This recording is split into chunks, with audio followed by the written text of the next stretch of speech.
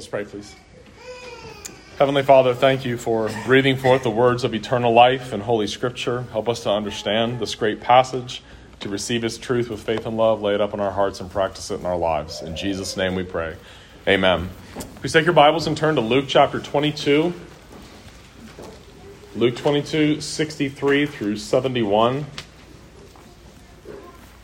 Luke 22, verses 63 through 71 is our scripture reading and sermon text for this morning. Luke chapter 22, verses 63 through 71. This is God's word. Now the men who were holding Jesus in custody were mocking him and beating him. And they blindfolded him and were asking him, saying, "Prophesy, who is the one who hit you?" And they were saying many other things against him, blaspheming. When it was day, the council of elders of the people assembled, both chief priests and scribes, and they led him away to their council chamber, saying, "If you are the Christ, tell us." But he said to them, "If I tell you, you will not believe, and if I ask a question, you will not answer. But from now on, the Son of Man will be seated at the right hand of the power of God." And they all said, "Are you the Son of God then?" And he said to them, "Yes, I am." And they said, "What further need do we have of testimony? For we have heard it ourselves from his own mouth." May God bless the reading of his holy word. The previous narrative there in Luke's gospel ended with Peter's threefold denial of Christ, followed by his bitter weeping when he made eye contact with Jesus. Remember, in God's providence, right as Peter vehemently, with cursing and divine oaths, denied that he even knew who Jesus was, somehow he made eye contact with Jesus right at that moment. And the last verse of our last passage says he went out and wept bitterly. All of Peter's promises and his professions of loyalty were shown to be very weak once he was confronted with real danger for the cause of Christ. It was a moment, however, that was not wasted on Peter. And when he was restored and empowered by God's Spirit for his task as an apostle to preach the gospel to the Jews, he was much wiser, much stronger, and a much better Christian man. He was still frail, just as we are, but he had learned so much from that failure. His wisdom is reflected in the two inspired letters that we have from him, 1st and 2nd Peter. Peter learned the hard way, as it was inscripturated in the Gospels and all four Gospels, not to think too highly of himself, not to think more highly of himself than he ought to think.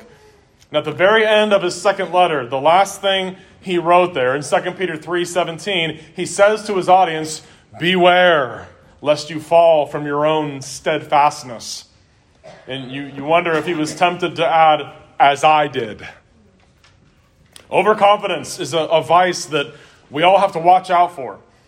It's amazing how efficient pride can be as a vice. It's an efficient vice. And what I mean by that is even just a little encouragement.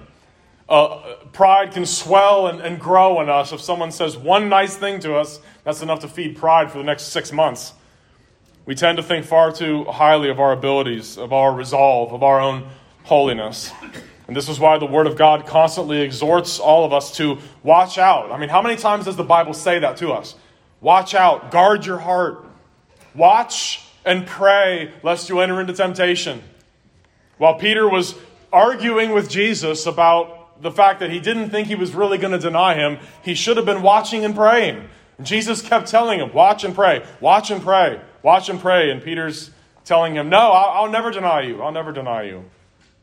You know, we march into sin because we neglect the biblical means of our own preservation and our own holiness. Daily communion with God in prayer and communion with God in His Word. Peter even encourages all his readers under divine inspiration. In 2 Peter 1:10, he wrote, "Be even more diligent to make your call and election sure." And you know he's thinking, be more diligent than I was. Watch and pray. Do what I failed to do. Peter had fought with sin and lost, did a face plant. But he learned from that losing battle with sin, and the Lord grew Peter, and he was able to do great things for God in the book of Acts. This morning we turn from Peter to Jesus. It is, as Jesus said back in verse 53, "This hour and the power of darkness are yours." As we will see, the darkness which our Lord spoke of there was a very, very thick darkness. And the abuse that Jesus will endure even prior to his being scourged and then crucified is painful to read about. When God's restraining hand is lifted even a little from the unregenerate hearts of the wicked, the results are the essence of darkness. So let's walk through the passage. Look at verse 63 and 64 and 65 there. Verse 63. "Now the men who were holding Jesus in custody were mocking him and beating him. And they blindfolded him and were asking him, saying, 'Prophesy, who is the one who hit you?'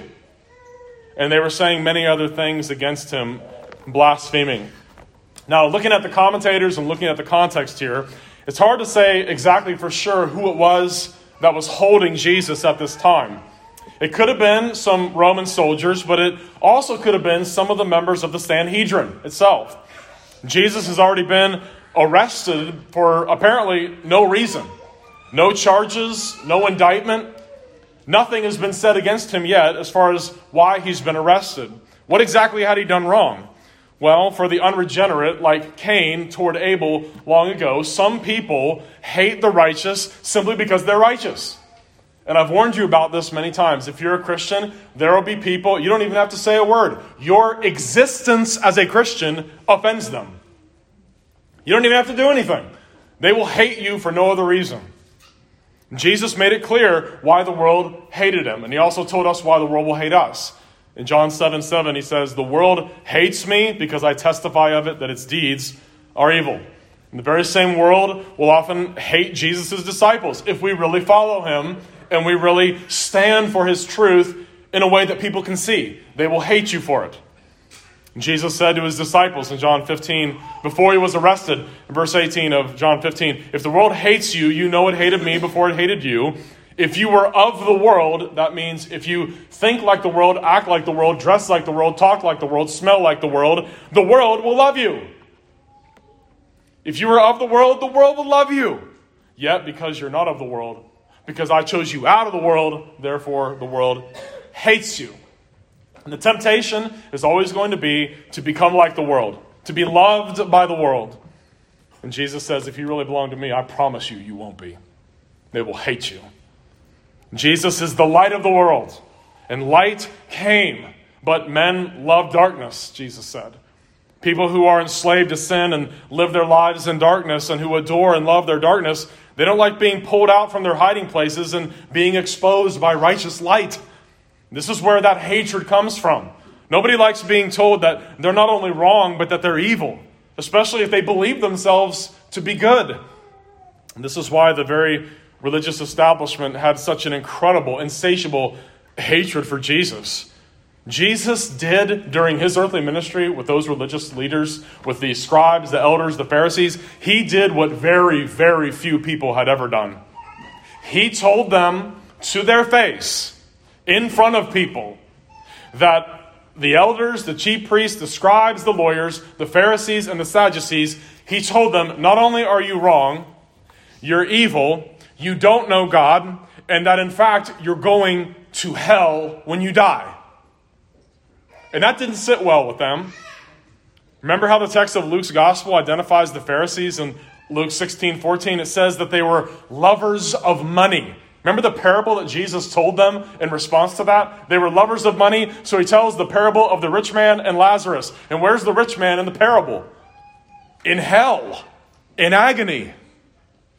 And he told them that parable to illustrate them. That's where you all are going. Scribes, Pharisees, you guys with the long robes and the phylacteries who make the long, pretentious prayers. You're the rich man going to hell. And they didn't like that. Who was it that was holding Jesus in custody here? And there in verse 63. There was a very large group. Remember, it was a huge group of people that showed up to Gethsemane to arrest him. A cohort of Roman soldiers was technically 600 soldiers. And I also had the chief priests and the temple police were all there too. I think it was probably the temple police and the people who were in the employ of the Sanhedrin. They were the ones holding him in custody here. They're the ones that blindfold him and beat him up here. The Romans who crucified Jesus, yes, they certainly mock him when the time comes to crucify him, but they mock him just because they heard, yeah, this is the king of the Jews. We hate Jews anyway. Let's really make a spectacle out of this guy. Let's give him a scepter, put a crown of thorns on his head, and we'll bow down to him and mock him and make fun of him. Hail, King of the Jews. But at this particular point, I don't think the Romans really know a whole lot about Jesus, and they don't have any particular animosity to treat him this way just yet. It was probably the members of the Sanhedrin, the temple police, their lackeys doing this dirty work. They had lots of reasons to treat Jesus with disdain and mockery. And notice the childish, reckless abuse that they heap on him here. It's childish. The text of verse 63 says they were mocking him and beating him. Mocking and beating him. Remember way back in Genesis 3:15, right after the fall of man happens and God promises a redeemer, the seed of the woman's going to come one day. And he says that there's going to be enmity, there's going to be hatred between those that know the seed of the woman, those that know the true God, and those that don't. And that word enmity, that leading word in Genesis 3:15, the very first word in that verse in Hebrew is the word enmity, which means hatred with a desire to kill. And that's the way that Satan's followers are towards the church. What did Cain do to his brother Abel in the very next chapter of God's word? Killed him, murdered him. And why did he do that? Did Cain pick on Abel? Did Abel pick on Cain when they were growing up and steal his breakfast or something? We're told in Scripture, it's just because he was righteous. Cain killed his brother because Abel knew God and he didn't. So he killed him. And that's what we're seeing here. That's the kind of hatred that we're looking at. Mocking and beating him. And Jesus is not just being pushed around a little bit here. These would have been vicious blows, strikes to his body. And the mockery they heaped upon him would have been vile, classless, disgusting to hear. Thankfully, it is not recorded in exacting detail. You see verse 65? And they were saying many other things against him, blaspheming. I'm thankful it's not recorded. It probably wouldn't be appropriate to record it in detail. And what does that mean, blaspheming?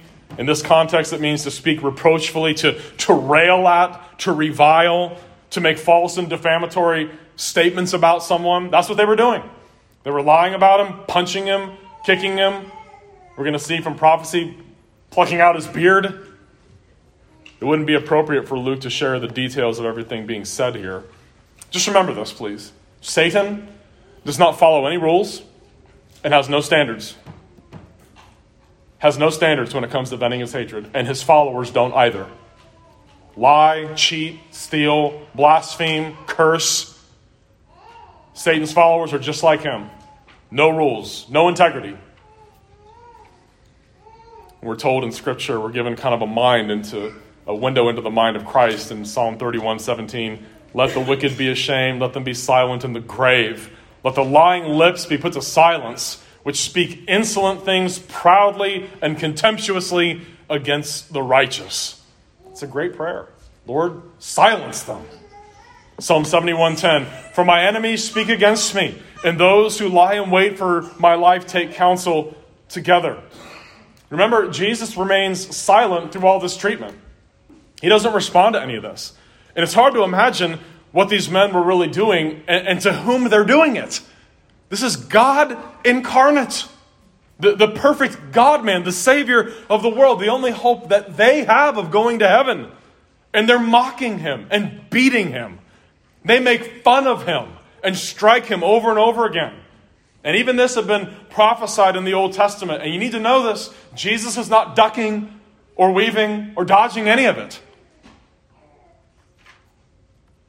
Nor does he offer rebuttal to their mockery. He doesn't rebut their lies, their false accusations. Isaiah 50 verse 5. Listen to the prophecy. 7 centuries before his birth. The Lord God has opened my ear, and I was not rebellious, nor did I turn away. I gave my back to those who struck me, and my cheek to those who pluck out the beard. I did not hide my face from shame and spitting. Isaiah 50 verse 5 has Jesus simply saying, I gave. I gave my back, my cheeks, my face. Jesus gave his back to those who struck him on the back, his cheeks to those who plucked out his beard, and his face for people to spit on. Jesus came for that purpose, to give, to give, to give. And what did he give? Everything a man could possibly give. Why did he do that? Because so great was his love for his Father. So great was his love for his church. God the Father's children and Jesus' brothers and sisters. His love for them knows no bounds. With such depth of passion did Jesus love his children. He willingly endured this treatment for them.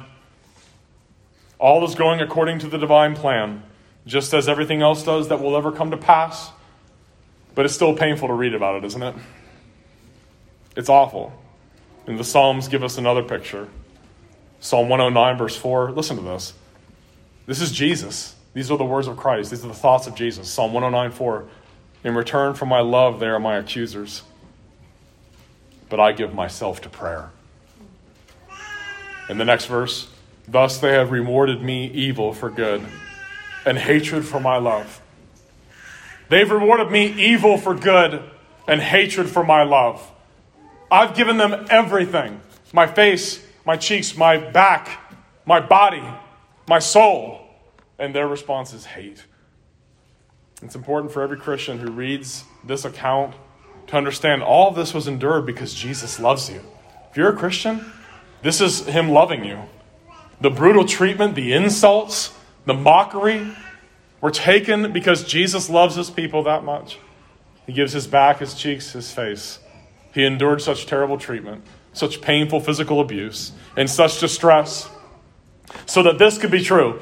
John 3:36, he who believes in the Son has everlasting life, and he who does not believe in the Son shall not see life, but the wrath of God abides on him.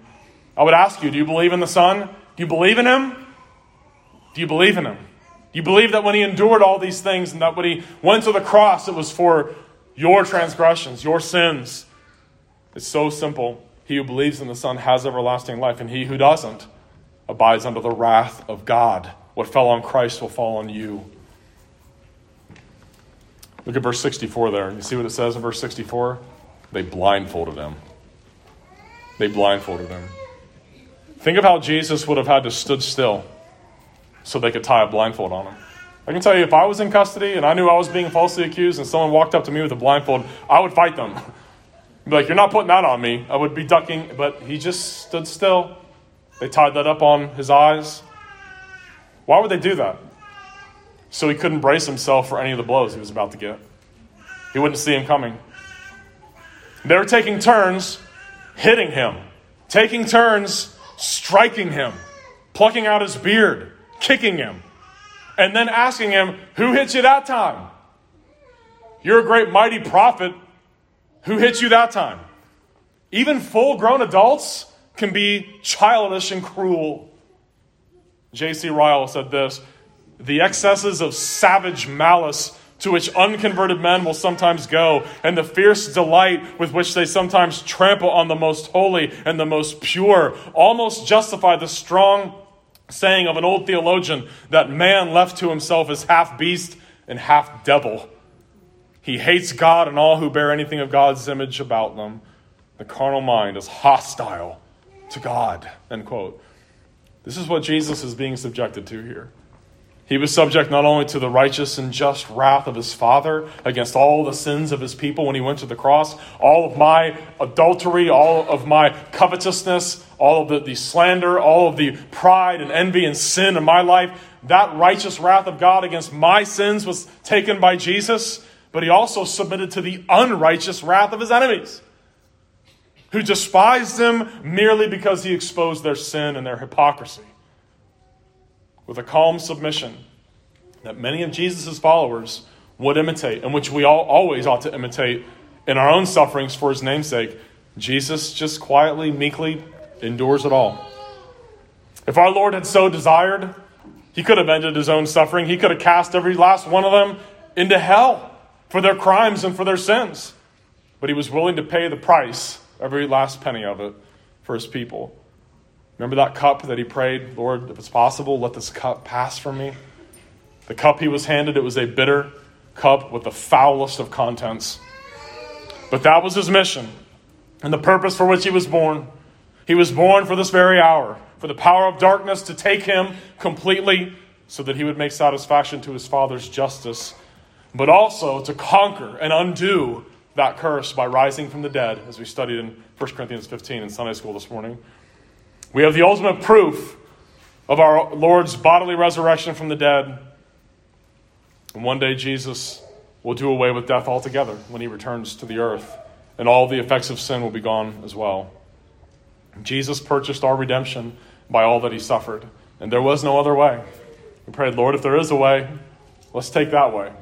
And he got his answer. The next day, he's arrested, he's tried, he's crucified. There is no other way for us to be forgiven. This is the path that he freely, joyfully chose to walk because of what was before him. Remember what the Bible teaches us in Hebrews chapter 12? Looking unto Jesus, the author and finisher of our faith, who for the joy that was set before him endured the cross, despising the shame. It was the joy set before him. He knew when this is over, it's going to be nothing but joy and blessedness in the presence of God for the rest of eternity for me. And as messengers go out and gather all of God's elect people, when they die, when they cross over into death, they're perfected in holiness, they go on to heaven. The joy that was set before him. He despised the shame. He endured the cross. He endured all of this, being blindfolded, beat up, spit on, mocked, all of it. Look at verse 66, next section. Verse 66. When it was day, the council of elders of the people assembled, both chief priests and scribes, and they led him away to their council chamber, saying, and then we'll get on there just a moment. It's very important that you notice, you see the three groups mentioned there in the verse. You see verse 66? The elders, the chief priests, and the scribes. Remember when Jesus very first told his disciples that he was going to be crucified? He said it in Mark 8:31, after Jesus confesses that he's the Christ. Jesus said, the Son of Man must suffer many things and be rejected by the elders, the chief priests, and the scribes, and be killed. And after 3 days, rise again. All three groups that he said would be there show up. Why? Because he's a prophet. And everything he says is going to happen is going to happen. Even when Peter argues with him, there's no way I'm going to deny you. And he tells them, you're going to deny me 3 times tonight. No, I'm not. I'll never deny you. Even if I have to die with you, I will not deny you. No, you're going to deny me 3 times tonight. If Jesus says that the scribes and the elders and the chief priests are going to be there to do this, all three groups are going to be there. Because what God says is going to come to pass will come to pass. Isn't that amazing? Notice verse 66 there. The council of elders, the chief priests and the scribes. These would be the ones that would be the most responsible for his death. And they would violate so many of their own rules of justice and procedure. I just want to tell you, the amount of literature available on the procedures of jurisprudence that were used by the Sanhedrin and by the Jewish people is extensive, and it's truly incredible. They had a remarkable system of justice, and they violate that system over and over again here. Normally, trials like this had to be done in broad daylight. What time is it right now? It's the middle of the night. The Sanhedrin, they were supposed to meet in a place that was called the Chamber of Hewn Stone, near the temple, for trials. But here, they're actually at the high priest's house, in the middle of the night. Matthew 26:57 says, and those who laid hold of Jesus led him away to Caiaphas, the high priest, where the scribes and elders were assembled. They go to the guy's house. And their sole purpose was to find an offense against Jesus, which would require his death. And that's their only objective. That's the only thing they care about. We want him dead. Facts, truth were of no interest to them in this matter. One reason that scholars and commentators have written so much about the illegality of what happened to Jesus was that the Jewish people at the time of Christ, as I said, they had an incredible judicial system, which really protected people and protected witnesses from being falsely accused and falsely found guilty and judges being bribed. They had all sorts of controls, all sorts of things in place to make sure that justice happened. Deuteronomy 16, listen to this. Deuteronomy 16:18. You shall appoint judges and officers in all your gates, which the Lord your God gives you according to your tribes, and they shall judge the people with just judgment. You shall not pervert justice. You shall not show partiality, nor take a bribe, for a bribe blinds the eyes of the wise and twists the words of the righteous. You shall follow what is altogether just, that you may live and inherit the land which the Lord your God is giving you. During Jesus' day, the judicial system was well established. Every town that had at least 120 men in it would have their own local court that they called like a mini Sanhedrin. And this local court would adjudicate all legal issues in those towns. The great Sanhedrin in Jerusalem was the Supreme Court. It was the Supreme Court, so to speak, of Israel. It had 73 men on it, chief priests, elders, and scribes. Sadducees were among the chief priests there, and the scribes were mostly Pharisees. And these courts required the following three things for a legal trial. Number one, it had to be in public. It had to be in public. Number two, a defense had to be there for the accused. A defense had to be there for the accused. And a confirmation of guilt by 2 or 3 witnesses. So the trial had to be public. They had to have someone there to defend the accused. And there had to be confirmation of guilt by 2 or 3 witnesses. As you're going to see, all 3 of those are violated here. No concern for justice whatsoever. None. Deuteronomy 17, verse 6. Whoever is deserving of death shall be put to death on the testimony of 2 or 3 witnesses. He shall not be put to death on the testimony of 1 witness. Deuteronomy 19:15. One witness shall not rise against a man concerning any iniquity or any sin that he commits. By the mouth of 2 or 3 witnesses, the matter shall be established. Listen, if false witnesses were discovered, the exact punishment that the accused would have received, if found guilty, would be inflicted upon those false witnesses. You testified against a man's life, and you were found to be lying, you would be killed. And just one more passage from Deuteronomy 19:16. If a false witness rises against any man to testify against him of wrongdoing, then both men in the controversy shall stand before the Lord, before the priests and the judges who serve in those days, and the judges shall make careful inquiry. And indeed, if the witness is a false witness who has testified falsely against his brother, then you shall do to him as he thought to have done to his brother. So you shall put away the evil from among you. Perjury is a big deal to them. And when this grand court called witnesses against the accused in public trials in broad daylight, as they were always supposed to be held in broad daylight, and you would call the witnesses, here's how they prefaced someone giving testimony. Okay, what do? I promise you swear to tell the truth, the whole truth, so help you God. Here's what they would have read to him. Listen to this. It is not conjectures or whatever public rumor has brought to thee that we ask of thee. Consider that a great responsibility rests upon thee, that we are not occupied by an affair like a case of pecuniary interest, in which the injury may be repaired. If thou causest the condemnation of a person unjustly accused, his blood and the blood of all the posterity of him, of whom thou wilt have deprived the earth, will fall upon thee. God will demand of thee an account, as he demanded of Cain an account of the blood of Abel. Speak. Okay, well, that ought to jar you to attention. Okay, be careful what you're about to say here. And there were also many other aspects of the procedure they followed to protect the accused from miscarriages of justice. One commentator wrote this: when the accused person himself wished to speak, they gave the most profound attention. When the discussion was finished, one of the judges recapitulated the case. They would summarize the whole thing again. They removed all the spectators. 2 scribes took down the votes of the judges. One of them noted those which were in favor of the accused, and the other those which condemned him. 11 votes out of 23 were sufficient to acquit. So you didn't even have to have the majority to be acquitted. If enough of them were a little skeptical that you were guilty, you would be acquitted. But it required 13 to convict. If any of the judges stated that they were not sufficiently informed, they were added 2 more elders, and then 2 others in succession, till they formed a council of 62, which was the number of the Grand Council. If a majority of votes acquitted the man, the accused was discharged instantly. He was let go like that. If he was to be punished, the judges postponed pronouncing sentence till the 3rd day. During the intermediate day, they could not be occupied with anything but the cause. In other words, they weren't allowed to go play golf or whatever the Sanhedrin did on their off days. They had to abstain from eating freely, from wine, liquors, and everything which might render their minds less capable of reflection. On the morning of the third day, they returned to the judgment seat. Each judge who had not changed his opinion said, I continue of the same opinion, and condemned. Anyone who at first condemned might at this sitting acquit, but he who had once acquitted was not allowed to condemn. You weren't allowed to change your mind from acquitted to condemned.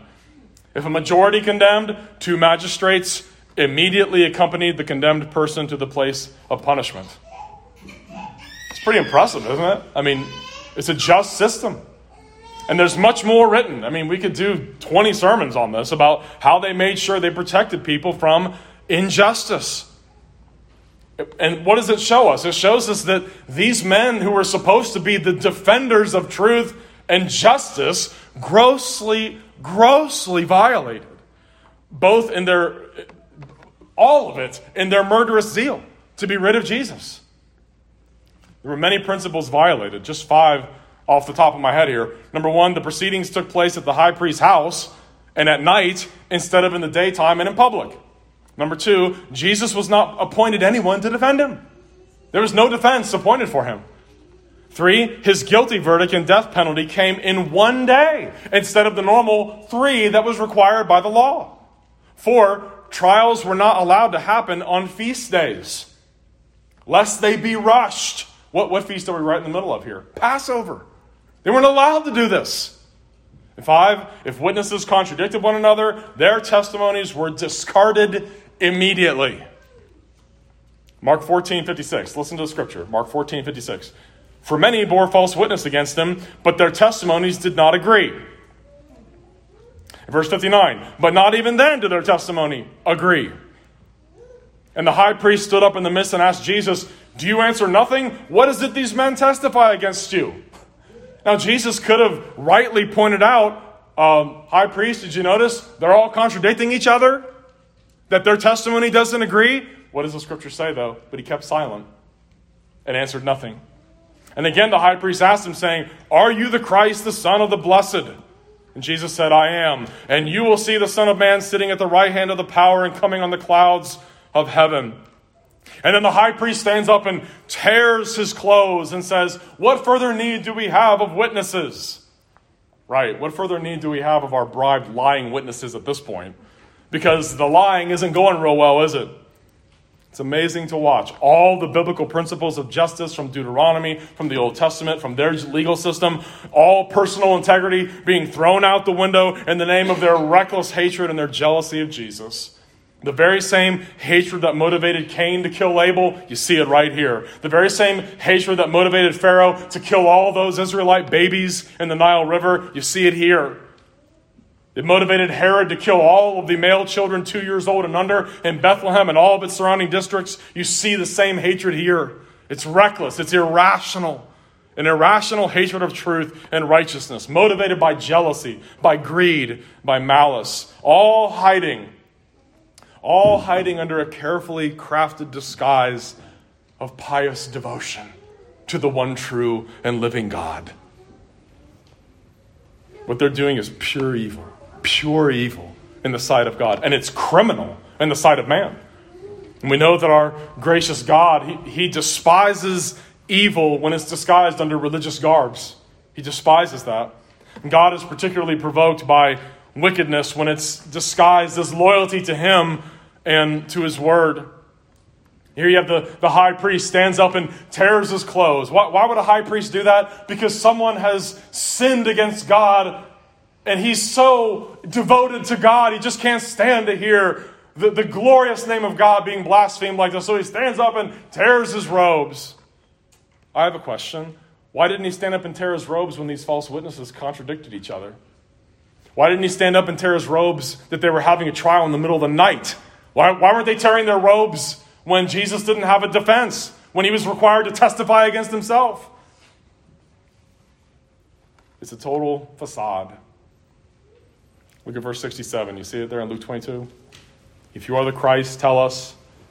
But he said to them, if I tell you, you will not believe. And if I ask a question, you will not answer. That's a gutsy response.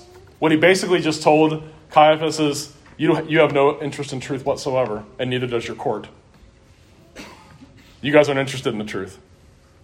If you're asked a question, if you are ever asked a question by someone and you know that they're not interested in the truth, that person's guilty of lying. That person is guilty of bearing false witness. The weight of Jesus' words here cannot be overstated. He just told the Supreme Court of Israel that, as a matter of fact, they have no interest in the truth. None. And as a point of application, I would say to you, if you know someone hates you because you're a Christian, if they ask you questions, it's better at times to ignore them and remain silent. You know why? Jesus said we'll have to make that judgment call at times. Matthew 7, verse 6. Do not cast what is holy to the dogs, and don't cast pearls before swine. Now, you need to suspend making that judgment. You don't want to think that everybody's a swine or a dog, but eventually you do get to that point sometimes. If you know that no matter what you say, no matter how truthful it is, no matter how glorifying to God it is, that it will be twisted, it will be used against you, you have no obligation to answer. Jesus is also fulfilling prophecy by his refusal to answer this kangaroo court. Isaiah 53:7, he was oppressed and he was afflicted, yet he opened not his mouth. He was led as a lamb to the slaughter, and as a sheep before its shearers is silent, so he opened not his mouth. Jesus could easily have cited all of the Old Testament texts I just read to you from Deuteronomy, all of them, about the proceedings and what's going on here. He could have done that. And those people in the Sanhedrin, they would have known those passages. He could have shown them that what they were doing was wrong. But what difference would it have made? Would it have made a difference if he showed it to them? None. None whatsoever. Instead of pointing out the illegality and the unrighteousness of these proceedings, the time of day, the lack of a defense, the contradictory witnesses, and all the other forms of nonsense that this phony court was demonstrating, Jesus opts to do something else. What he does is he issues them a warning and lets them know this is not the last time that you and I will meet in the context of a trial. They knew what they were doing was illegal. Him pointing it out to them, preaching to the choir. I love his response. I mean, look at it. Verse 69, 70, and 71. But from now on, the Son of Man will be seated at the right hand of the power. And they all said, are you the Son of God then? And he said to them, yes, I am. Then they said, what further need do we have of testimony? For we have heard it ourselves from his own mouth. Matthew's account has a little more information. I want you to listen to Matthew's account of the same narrative here. Matthew 26:63. The high priest answered and said to him, I put you under oath by the living God. Tell us if you are the Christ, the Son of God. Which, by the way, that's illegal too. You weren't allowed to do that to a witness. Make them testify against themselves. Jesus said to them, it is as you say. Nevertheless, I say to you, hereafter you will see the Son of Man sitting at the right hand of the power and coming on the clouds of heaven. Then the high priest tore his clothes, saying, he has spoken blasphemy. What further need do we have of witnesses? Look, now you have heard his blasphemy. What do you think? They answered and said, he is deserving of death. Then they spat in his face and beat him, and others struck him with the palms of their hands. After all the illegality of this kangaroo court, a private trial done in the dark with lying contradictory witnesses, we get pious pretensions, robes being torn. Oh, we can't stand to hear our precious God blasphemed like this. Can you feel the hypocrisy here? The acting, the pretending? Jesus had already said about these very men in public, in front of everybody. He said, these men for a pretense make long prayers and make their phylacteries wide. They wore special religious garb, and they liked the best seats at banquets and loved to be called by men rabbi, and they announced with trumpets their good deeds. Just remember, Satan and his ministers, they have no standards, they have no rules. They will lie, cheat, murder. They piously pretend to be on God's side. But really, as Jesus told them to their face, they're of their father, the devil. And his will, ultimately, is what they want to do. Jesus said in John 8:44 to his opponents at the Feast of Tabernacles, you are of your father, the devil, and the desires of your father you want to do. He was a murderer from the beginning and does not stand in the truth because there is no truth in him. When he speaks a lie, he speaks from his own resources, for he is a liar and the father of it. Now Jesus is here accused of blasphemy. But even according to the Sanhedrin's very careful definition of blasphemy, Jesus has not done that either. Did you know you could only be convicted of blasphemy if you actually spoke out loud the covenant name of God, Yahweh or Jehovah? You can only blaspheme the name of God if you actually said it.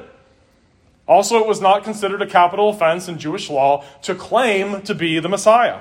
You could be charged with causing trouble, but it was not a capital crime to claim to be the Messiah. Remember, too, while this is going on, Peter's denying his Lord 3 times. Jesus is so alone here in these moments. His disciples have fled. Peter's denying him, and the whole world, it seems, has turned on him. I want you to notice again. You see verse 69? I want to emphasize this to you again.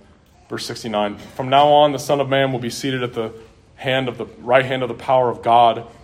R.C. Sproul said this, quote, "In a sense, Jesus was saying, yes, I am the Son of Man, and this is not the last time we'll meet in the context of a trial. I'll be back, and I'll be back with all authority of heaven, and you will be judged by me." They secured what they thought was a crime worthy of death, blasphemy. It was the best they could come up with. So now it's time to take Jesus to Pilate, to Pontius Pilate. And it's almost comical. It's almost comical to think that any of them, that Caiaphas, the chief priests, the elders, any of them actually believed a Roman procurator would care if somebody blasphemed their deity. Pilate's going to hear this and go, I don't care. What did he say? Something against your God? I have no use for him either. Why don't you guys go back to one of your synagogues? Not interested in any of this stuff. Surely they knew that Pilate would do his best to shrug them off and make them leave him alone. What's amazing about the whole ordeal is that although Pilate does eventually have Jesus crucified, he says numerous times in public, he's perfectly innocent. Another total miscarriage of justice. Has it ever happened before? A Roman procurator, a judge, stands up in front of a massive throng of people. He's done nothing wrong. He's done nothing wrong. I find no fault in him. And a few hours later, he's nailed to a cross. So determined are these people to kill Jesus. They will even make themselves look like fools in front of their Roman overlords to do it. Indeed, you have to know how hard it would be for Caiaphas, for the chief priests, for the scribes and Pharisees, for them to actually bring themselves to say out loud with a crowd, "We have no king but Caesar." They were willing to even say that. You know how much those people hated Caesar? How much they despised him, but so great was their hatred of Jesus, so reckless was their sin. That's how reckless rebellion against God is. It's lunacy. Even when we sin as Christians, it's crazy. Haven't you ever looked back at yourself and wondered, what happened? How could my mind go there? How could I have done what I did? What all of us have to see here, what we have to recognize in these men and their recklessness with the Lord, their recklessness with their own eternity. That's what we would be, apart from the grace of God, isn't it? Apart from his love and mercy and grace and kindness to us. Was there forgiveness and was there salvation for these men if they repented and believed? Of course. And I think many of them did. We've seen the mockery, we've seen the beating of the blindfolded Jesus by these wicked men who held him in custody. They put a blindfold on him so he couldn't brace himself, to be punched in the face and to have his beard ripped out and to be pushed around, mocked, made fun of. We see the illegality of Jesus' trial before the Supreme Court, the high Supreme Court of the Jews, and pious pretensions and robes being torn because of devotion to God and so on. Jesus will next be seen by Pilate, then Herod, then Pilate again. This is our Savior in action. This is what he came to do, fulfilling all that had been written of him in the law and the prophets. Before noon the following day, he's going to be nailed to a cross. Before noon the following day, he's nailed to a cross. Success! They got what they wanted. Nailed to a cross. And so many amazing things happen between now and that moment, and even during that time on the cross. We're entering into the climactic zone of biblical revelation of all of human history.